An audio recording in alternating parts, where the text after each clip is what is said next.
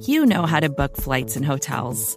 All you're missing is a tool to help you plan that unbelievable travel experience. That's why you need Viator. Book guided tours, excursions, and more in one place. There are over 300,000 travel experiences to choose from, so you can find something for everyone. And Viator offers free cancellation and 24/7 customer support for worry-free travel. Download the Viator app now and use code Viator10 for 10% off your first booking in the app. Find travel experiences for you. Do more with Viator.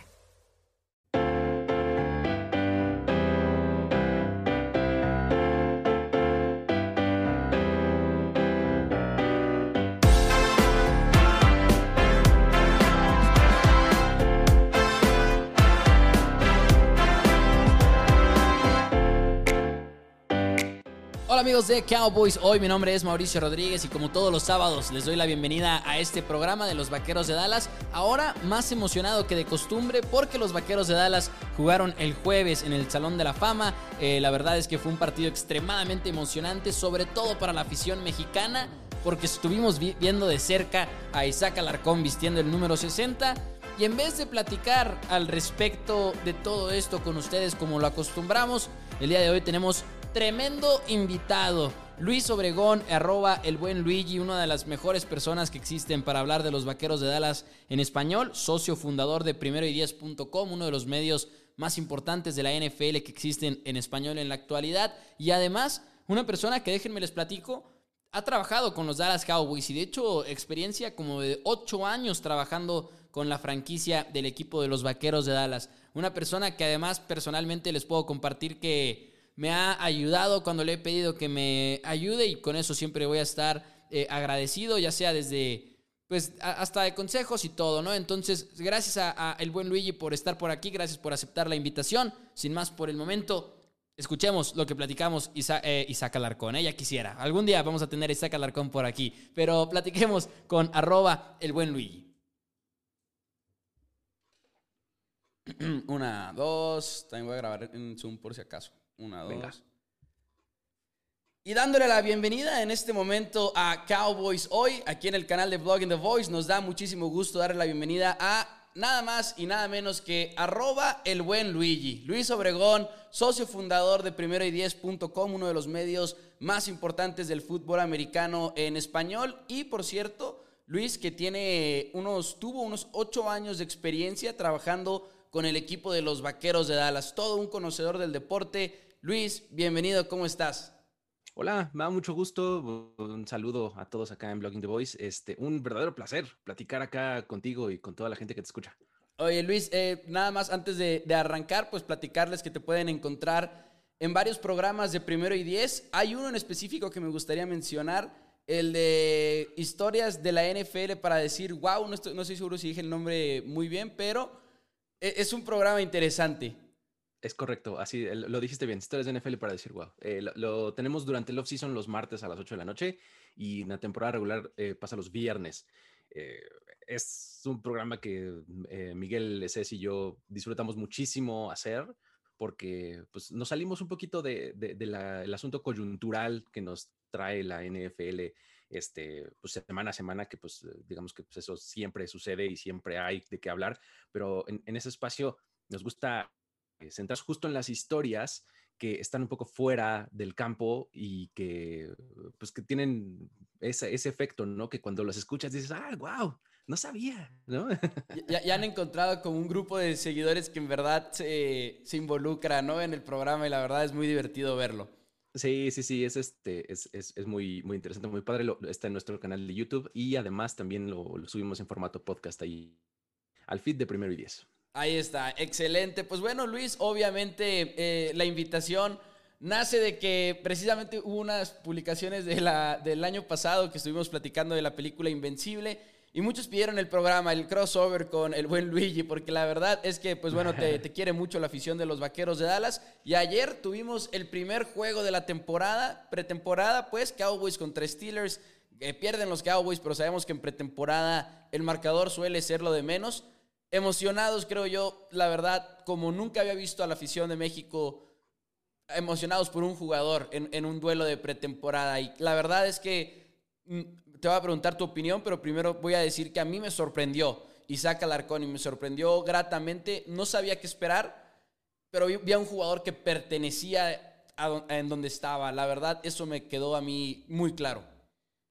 Efectivamente, creo que eso es lo que más cato yo. O sea, no veías una diferencia entre lo que estaba haciendo Isaac con el resto de los jugadores y eso ya es muchísimo. Eso te habla de un montón de trabajo, de un gran crecimiento, de un montón de constancia de él, ¿no? Creo que este año que en el practice squad del equipo en 2020 le vino muy bien, ¿no?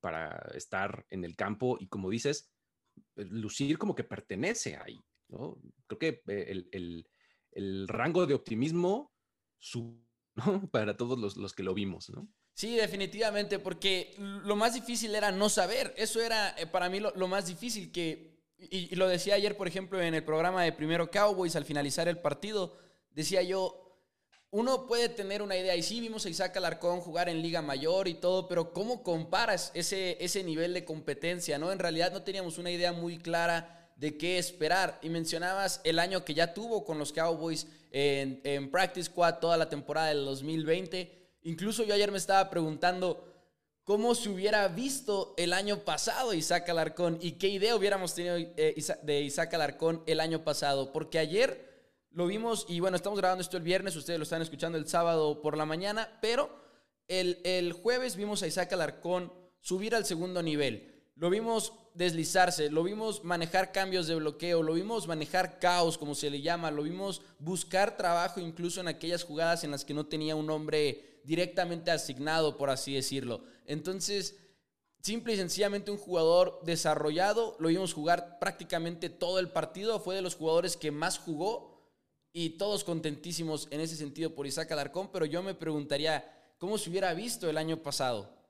Es un gran punto, o sea, y creo que es algo que tal vez podamos contestar de manera análoga con lo que puede enfrentar este año Alfredo Gutiérrez, ¿no? Que es su compañero de equipo, su ex compañero de equipo, que este año podría haber acción un poquito en pretemporada con los 49ers, ¿no? Creo que podríamos un poco compararlo, ¿no? Lo que podríamos ver de Alfredo con lo que habría sido Isaac.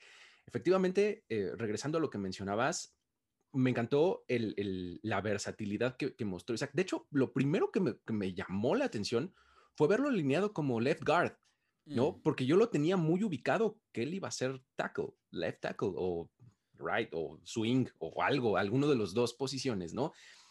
Verlo alineado como left guard, dije, mira, wow, ¿no? De entrada.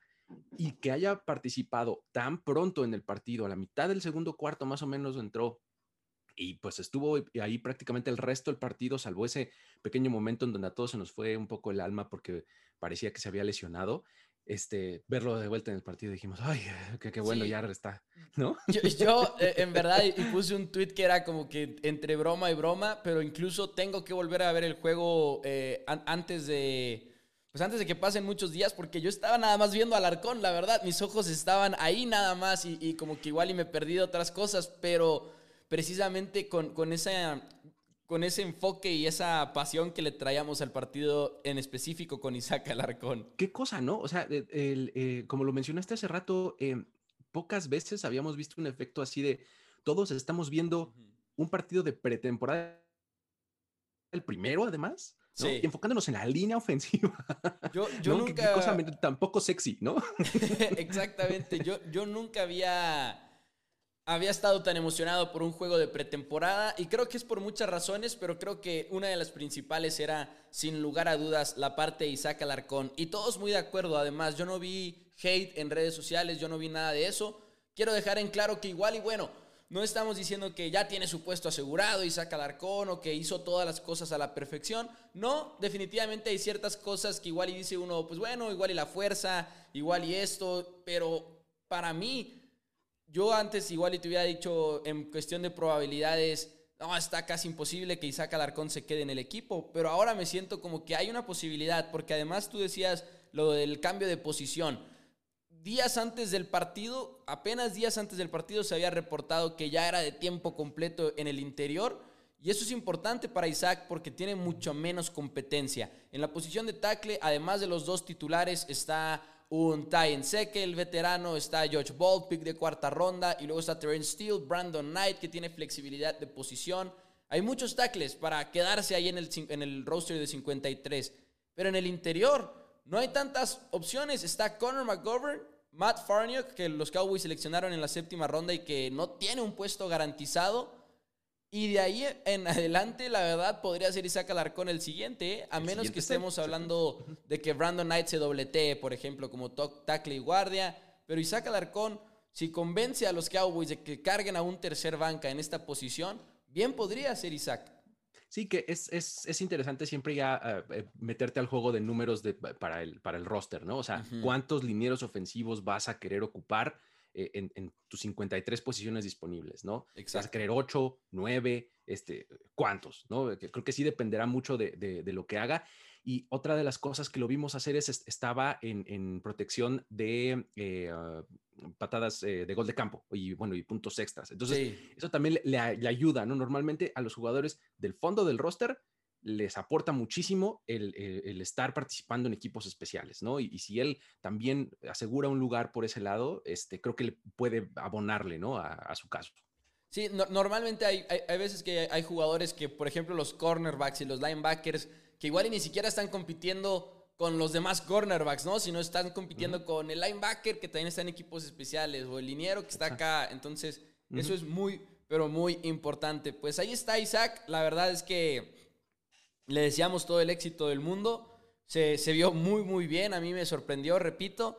Y para mí es un jugador que ya levantó la mano y dijo, hey, estoy aquí y estoy compitiendo por un puesto real. Porque incluso llegué a ver prensa de Estados Unidos, algún que otro reportero, incluso algunos que respeto mucho, que llegaron a como que a descartar por completo a Isaac como un movimiento de mercadotecnia por parte de la NFL. Que mira, igual y lo principal del programa internacional de jugadores, igual y así el objetivo principal, igual y si es mercadotecnia, pero los jugadores que participan en sí tienen una oportunidad y ni siquiera sería el primero en quedarse en un equipo. Ya estuvo Efe Ovara con las Panteras de Carolina, ya estuvo, se me olvidó el Jacob Johnson de los Patriotas. Jordan Mailata también en los Eagles, ¿no? El tackle ofensivo también es el International Pathway Program también, ¿no? Es cierto. Entonces, a pesar de que igual y lo principal es mercadotecnia, Alarcón de que tiene la oportunidad, tiene la oportunidad. Sí, y eso es muy importante de rescatar. O sea, sí, claro que lo estamos dando, le estamos dando mucho tiempo, mucha saliva y mucha tinta, pues porque es de acá de México, ¿no? Pero no nace de un nacionalismo barato, ¿no? O sea, la verdad es que el talento lo tiene, las posibilidades existen. También, en contraste a lo que mencionas, porque también he visto esas posturas que mencionas en la que lo descartan, también en contraste vi otras posturas de gente de allá diciendo, es que Isaac Alarcón se vio muy bien, ¿no? O sea, fue de lo destacado de este encuentro, ¿no? Y eso fue así algo de lo que más me puso la piel chinita. Tengo un compañero en ABC Sports Dallas, donde escribo, que me mandó un mensaje y me dijo, oye, puede que Isaac haya sido el mejor liniero del día detrás de La'el Collins, me dijo. Sí, y es que no es descabellado decirlo, porque, ¿No? digo, la línea ofensiva en general tuvo momentos malones, la verdad, ¿no? Pero cuando llegaba la presión al quarterback o algo por el estilo, tú veías la asignación de Isaac y él estaba perfectamente bien, ¿no? O sea, no había sido su hombre el que había llegado a golpear, ¿no? O sea, perdió por ahí algunas repeticiones, sí, está difícil ganarlas todas, pero la verdad es que en general yo creo que salió muy bien parado. Así es, pero bueno, pues más allá de Isaac Alarcón, más que podríamos hablar 2-3 horas de Isaac Alarcón nada más, pero yendo más allá, hubo muchas cosas que nos sorprendieron. Yo creo que quien se robó el show fue Micah Parsons, novato de primera ronda del equipo de los Vaqueros de Dallas, que para mí, Luis, amigos de Cowboys, hoy lo que más me motiva es que es confirmación. Es algo que nos han dicho, oigan, Micah se ve muy bien en training camp, y llegó el partido de pretemporada y lo confirmó. Sí, sin duda. Creo que se vio bastante bien. Además, desde esta posición que ya nos habían mencionado de Mike, ¿no? Justamente en el centro de la defensiva. Y haciéndolo muy bien, ¿no? Con muy buenas lecturas, con muy buenas reacciones. Estando en el lugar correcto, en el momento correcto, ¿no? Vemos este fumble que ahí provoca la mala entrega ahí de Mason Rudolph. Y él estaba ahí, Justamente, ¿no? O sea, eso también tiene mérito, estar en el lugar que tenías que estar para que pues, el balón te cayera ahí casi en los pies, ¿no? Porque además estuvo ahí para recuperar el fumble, pero en todas esas primeras, ¿qué fueron? Fueron como 2 series defensivas que estuvo Micah Parsons. En todas esas primeras 2 series parecía que la jugada terminaba y ahí estaba el número 11. Ahí estaba el número 11 de una u otra manera. Micah encontró la manera de estar involucrado y uno luego tiene miedo de qué tanto se puede involucrar un novato, incluso los de primera ronda, pero creo que Micah Parsons está en posición de ser titular en la semana 1 y creo que lo vamos a seguir viendo durante la pretemporada porque en training camp a Micah Parsons le han pedido que presione al quarterback, que salga en cobertura de pase, que comunique, no sé si te fijaste que incluso trae el casco ya con sticker, trae el punto verde. Le han pedido que haga de todo y creo que le van a querer dar toda la experiencia que puedan en pretemporada y honestamente creo que puede ser el titular en la semana 1. Sin problemas, ¿eh? Y eso te da un poquito de claridad porque la posición de linebacker en los Cowboys es una que todavía me vuelve un poco loco, o sea, porque hay demasiados cuerpos, o sea, demasiados jugadores que pueden cumplir con estos diferentes roles. Y pues bueno, más o menos ahí con lo que has visto y con lo que hemos podido ver durante el training camp en este partido mismo, sí te da un poco de claridad de, bueno, Micah Parsons va a tener un puesto de este tipo.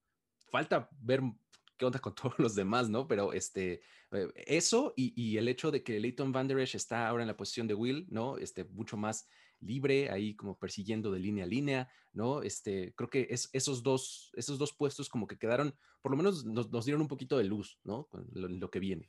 Sí, y yo creo que, con Vander Esch siempre se trata de que se mantenga sano, en ese aspecto igual y ya se está convirtiendo un poquito como el Sean Lee, pero estando sano, yo la verdad creo que es el titular. Definitivamente creo que Micah Parsons y Leighton Vander Esch son tus titulares, porque sí, igual y son 3 linebackers, pero en realidad lo hemos visto últimamente en la NFL, que por lo general los Cowboys van a estar jugando con 2, en la mayoría de las jugadas, ¿no? Entonces yo creo que ellos 2 van a ser los titulares y esperemos que Jalen Smith pues tenga un mejor año que los que ha tenido recientemente, porque los Cowboys después de este año van a tener flexibilidad de quedarse con Leighton, o quedarse con Jalen, o quedarse con ninguno de los 2. Ninguno, exactamente, ¿no? O sea, efectivamente, este hecho de que el equipo no haya ejercido la opción de 5º año de contrato de Leighton Vander Esch, pues un poco les da la flexibilidad de o te vas a la agencia libre o te recontrato multianual, Sí. ¿no? O sea, entonces, por ese lado, puedes irte en 2 direcciones opuestas, si quieres verlo así, pero pues sí te da esa flexibilidad, a pesar de que a Jalen Smith ya lo extendiste hace un año, me parece, o algo así, 1 o 2 años en su contrato multianual. La verdad es que también tiene cierta flexibilidad con su contrato, entonces en una de esas, no sé, ninguno de los dos, si es Jabril Cox y no sé, o sea, por eso te digo que todavía me vuelve un poco loco la posición de linebacker, ¿no? Sí, la verdad es que es una locura. Incluso yo estaba ya en el tercer cuarto y veía de que Keanu Neal está adentro, Jabril Cox está adentro y luego dije, pues sí, ¿a quién más meten? O sea, esto es lo de atrás del roster. Entonces, a pesar de que no estamos seguros de cómo se van a ver los titulares, pues mejoró la profundidad en ese sentido.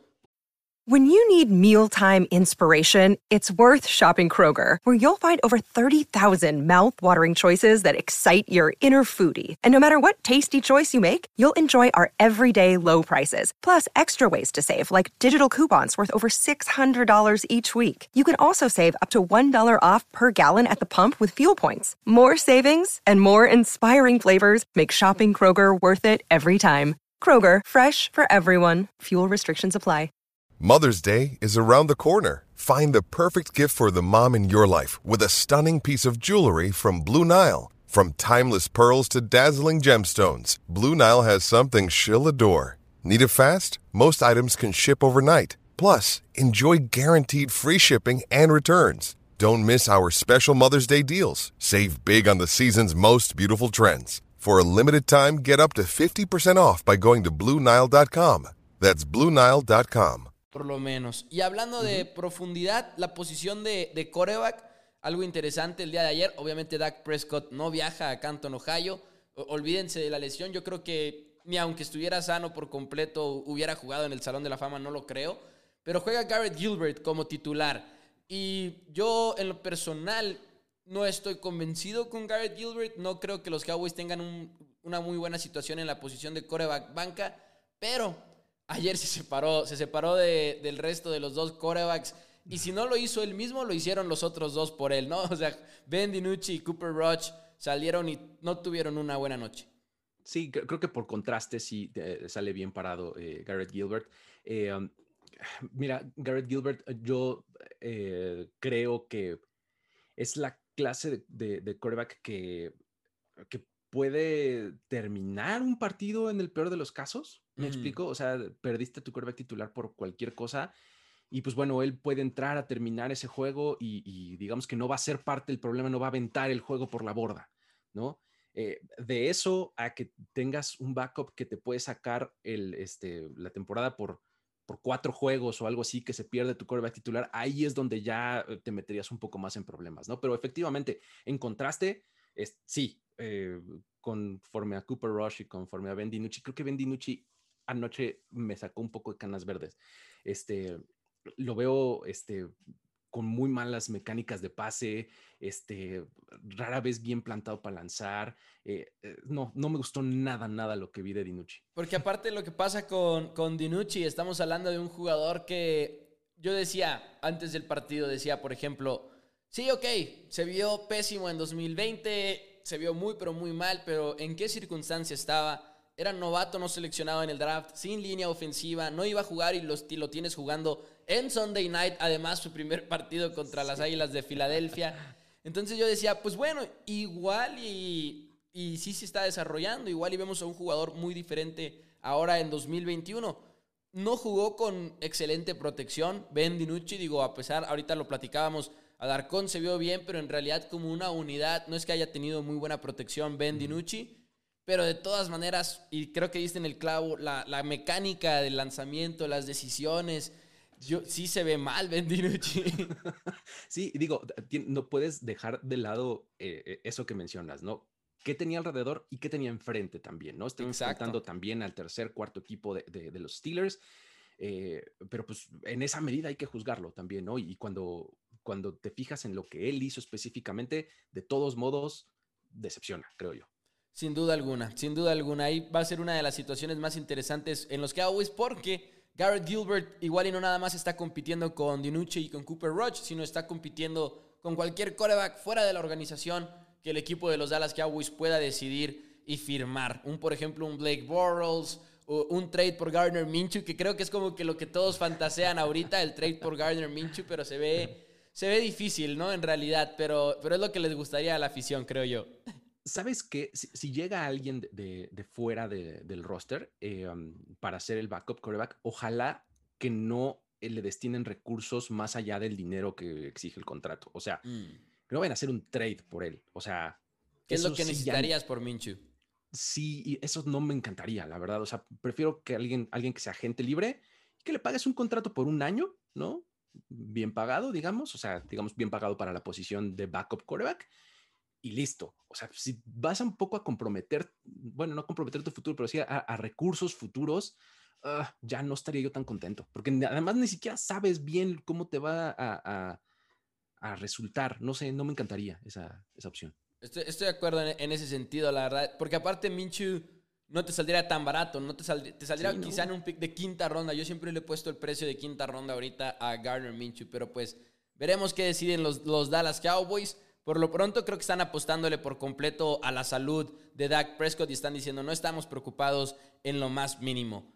De los positivos del día de ayer, del juego del Salón de la Fama, yo también señalaría a Connor Williams, liniero ofensivo que en mi opinión se ha seguido viendo muy bien desde la temporada pasada, a pesar de que no reciba ese reconocimiento de muchos aficionados, igual y porque pasa desapercibido con un Tyron Smith, con un La'el Collins, con un Zach Martin, pero creo que es buen liniero.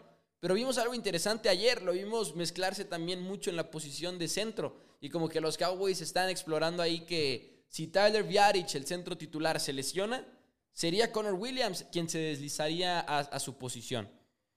Exacto, creo que ese es el punto que le veo más valioso, porque sí, Connor Williams muchas veces luce como el eslabón más débil, Exacto, ¿no? de esta línea ofensiva. Sin embargo, si ese es tu eslabón más débil, no está tan mal, ¿no? Sí. Entonces, un poco por ahí va la lógica. Pero creo que este movimiento a la posición de centro, creo que además le viene muy bien, ¿no? Tyler Biadasz, creo que este es el año en el que se tiene que como que súper sentar y echar raíces en la posición de centro, porque pues el año pasado lo vimos más o menos como novato y poco, o sea, no tanto en el campo. Este año creo que tiene que quedarse ya súper arraigado en esa posición, pero si algo sucede, creo que la posibilidad de tener ahí a Connor Williams le va a venir muy bien al equipo, ¿no? Y pues ya será cuestión, o sea, probablemente se convierte en tu swing guy del centro, ¿no? O sea, puede jugar de los dos lados y del centro, o sea, eso le da muchísimo valor a un jugador, sobre todo en una liga en la que los coaches de línea ofensiva aman la versatilidad, ¿no? La aman, no importa en dónde te ponga, vas a hacer un buen trabajo, ¿no? Exactamente. Y de hecho, hablando del interior de la línea ofensiva, quiero mencionar algo diferente al juego del Salón de la Fama. ¿Qué opinaste, Luis, de lo que pasó con Joe Looney y los Giants de Nueva York? Porque eso sí fue comedia pura. Sí, eso fue tal cual, porque casi dijo, estoy muy viejo para esto, ¿no? O Sí. algo por el estilo. Yo estoy muy viejo para esto, ahí nos vemos, ¿no? Porque, ¿sabes? Varios elementos. El primero es, pues, llegar como veterano que es Joe Looney al training camp y, pues, llegar y con el sol de Nueva York en el verano, que no es una cosa sencilla, y que te pongan a arrancones y que te pongan a hacer push-ups porque otro tipo se peleó y no sé, o sea, sí, o sea, siento tal cual, así que Joe Looney dijo, I'm too old for this, Sí. vámonos, ¿no? O sea, que yo no tengo necesidad de esto, ¿no? Y ese es un elemento. Y el otro es Jason Garrett saliendo con su playera de Fight, ¿no? Sí, O sea, aparte. después de que Joe Judge los sermoneó y les dijo o sea, les dijo de todo, ¿no? Y Jason Garrett así con su playera de Fight. ¿Cómo? ¿No? La verdad es que sí fue como cuando eres alumno en una materia y que te dan el primer quiz y dices, nope, me voy a dar de baja. Nope. Exacto. Esto no es para mí. Se Sí, intentó, no se logró.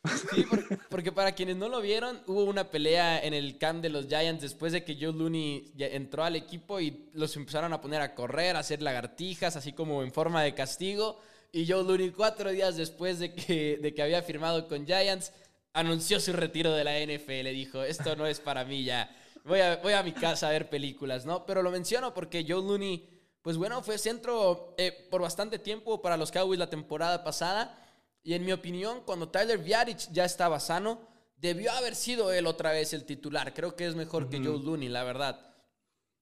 Sí, la verdad es que, digo, Joe Looney te daba como esa certeza, ¿no? Él era tu swing guy del interior, ¿no? Él podía jugar cualquiera de las tres posiciones, perdón, del centro de la línea. Pero cuando Biadasz pudo regresar al campo, tenía que haber vuelto a entrar porque pues justamente te hubiera dado como las bases para que llegara mucho mejor con más repeticiones a esta temporada 2021. Pero pues bueno, creo que ahora es el momento para lograrlo, ¿no? Para el jugador de segundo año. Así es. Pues bueno, Luis, antes de quitarte más tiempo, ¿alguna conclusión, algún jugador que te haya gustado mucho cómo se haya visto el día de ayer o alguna conclusión en general de cómo se vieron los Dallas Cowboys contra los Steelers de Pittsburgh el jueves por la noche en el juego del Salón de la Fama?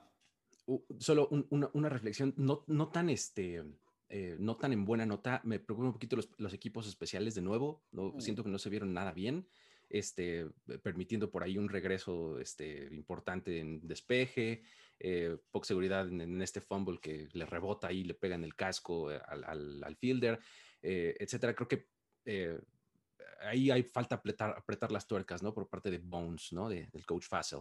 Eso, digamos que como contraste de lo positivo que vimos, ¿no?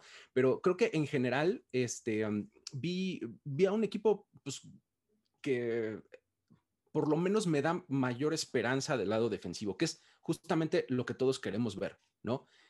Un equipo distinto del lado de la defensiva del balón. Creo que la ofensiva no nos preocupa tanto, ¿no? Como que la postura de la mayoría de los que seguimos este equipo es la ofensiva va a estar bien, es nada más ver hasta qué tan explosiva va a llegar a ser, ¿no? ¿Qué tan élite? Pero, exactamente, ¿no?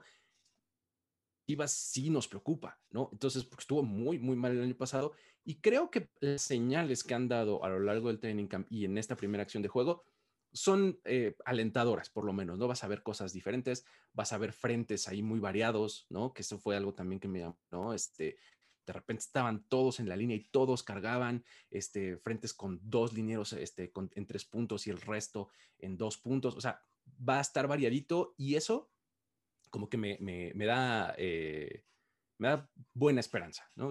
Así lo dejaría. Ahí está, pues ahí está. La verdad es que sobre todo con lo de los equipos especiales, también a mí me llamó mucho la atención porque Cowboys mejoró la temporada pasada cuando llegó John Fassel, pero tienen, como dijiste tú, apretar las tuercas para la temporada porque esos equipos especiales nos acostumbramos a tener malas unidades con Jason Garrett y no queremos regresar a eso. Año tras año terminaban como una de las peores con Garrett. La verdad es que era insoportable.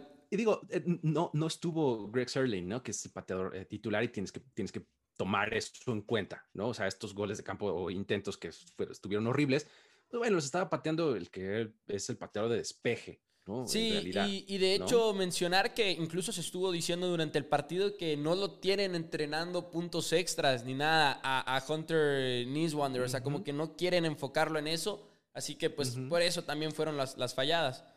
Sí, digamos que eso es lo de menos, pero sí en las coberturas vamos a apretar un poco las tuercas porque pues los equipos especiales te pueden cambiar un partido, ¿no? Incluso lo vimos justamente el partido contra los Steelers la temporada pasada con este engaño y demás y todo eso. Son ese tipo de jugadas las que pueden como que darle la vuelta al momentum de un partido, ¿no? Ahí está. Pues Luis, agradecerte, darte las gracias por darte la vuelta por acá en Cowboys Hoy, en el canal de Blogging The Voice. La verdad lo apreciamos muchísimo. Platícanos, antes de que te vayas, ¿dónde te podemos encontrar en redes sociales y en los programas y los artículos y todo? Pues muchísimas gracias, Mau, por la invitación. Ya saben que yo soy material dispuesto cuando se trata de platicar y más cuando se trata de platicar de NFL, ¿no? Entonces, me encuentran en redes sociales como @elbuenluigi, específicamente, pues soy mucho más activo en Twitter. Ahí es donde me pueden seguir y pues leer un poquito más, ¿no? A título personal. Y todo lo que hagamos en Primero y Diez de alguna retorcida manera pasa o por mi cabeza o por mis dedos o por mis ojos. Entonces, primeroydiez.com es el sitio, digamos que es el hub, y de ahí pues sale para todos lados, ¿no? De todas las redes sociales posibles, el canal de YouTube, etcétera.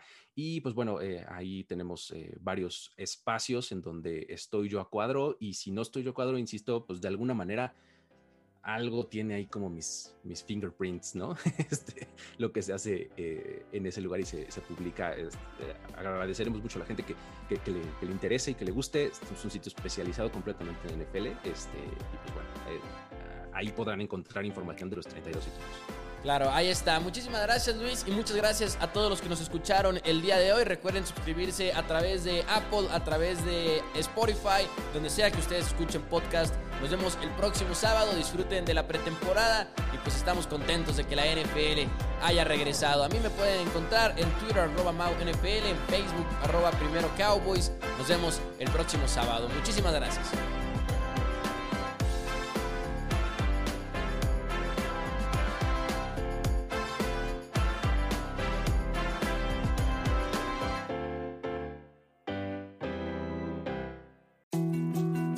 More to-dos, less time, and an infinite number of tools to keep track of. Sometimes doing business has never felt harder, but you don't need a miracle to hit your goals. You can just use HubSpot, because their all-in-one customer platform can make growing your business infinitely easier.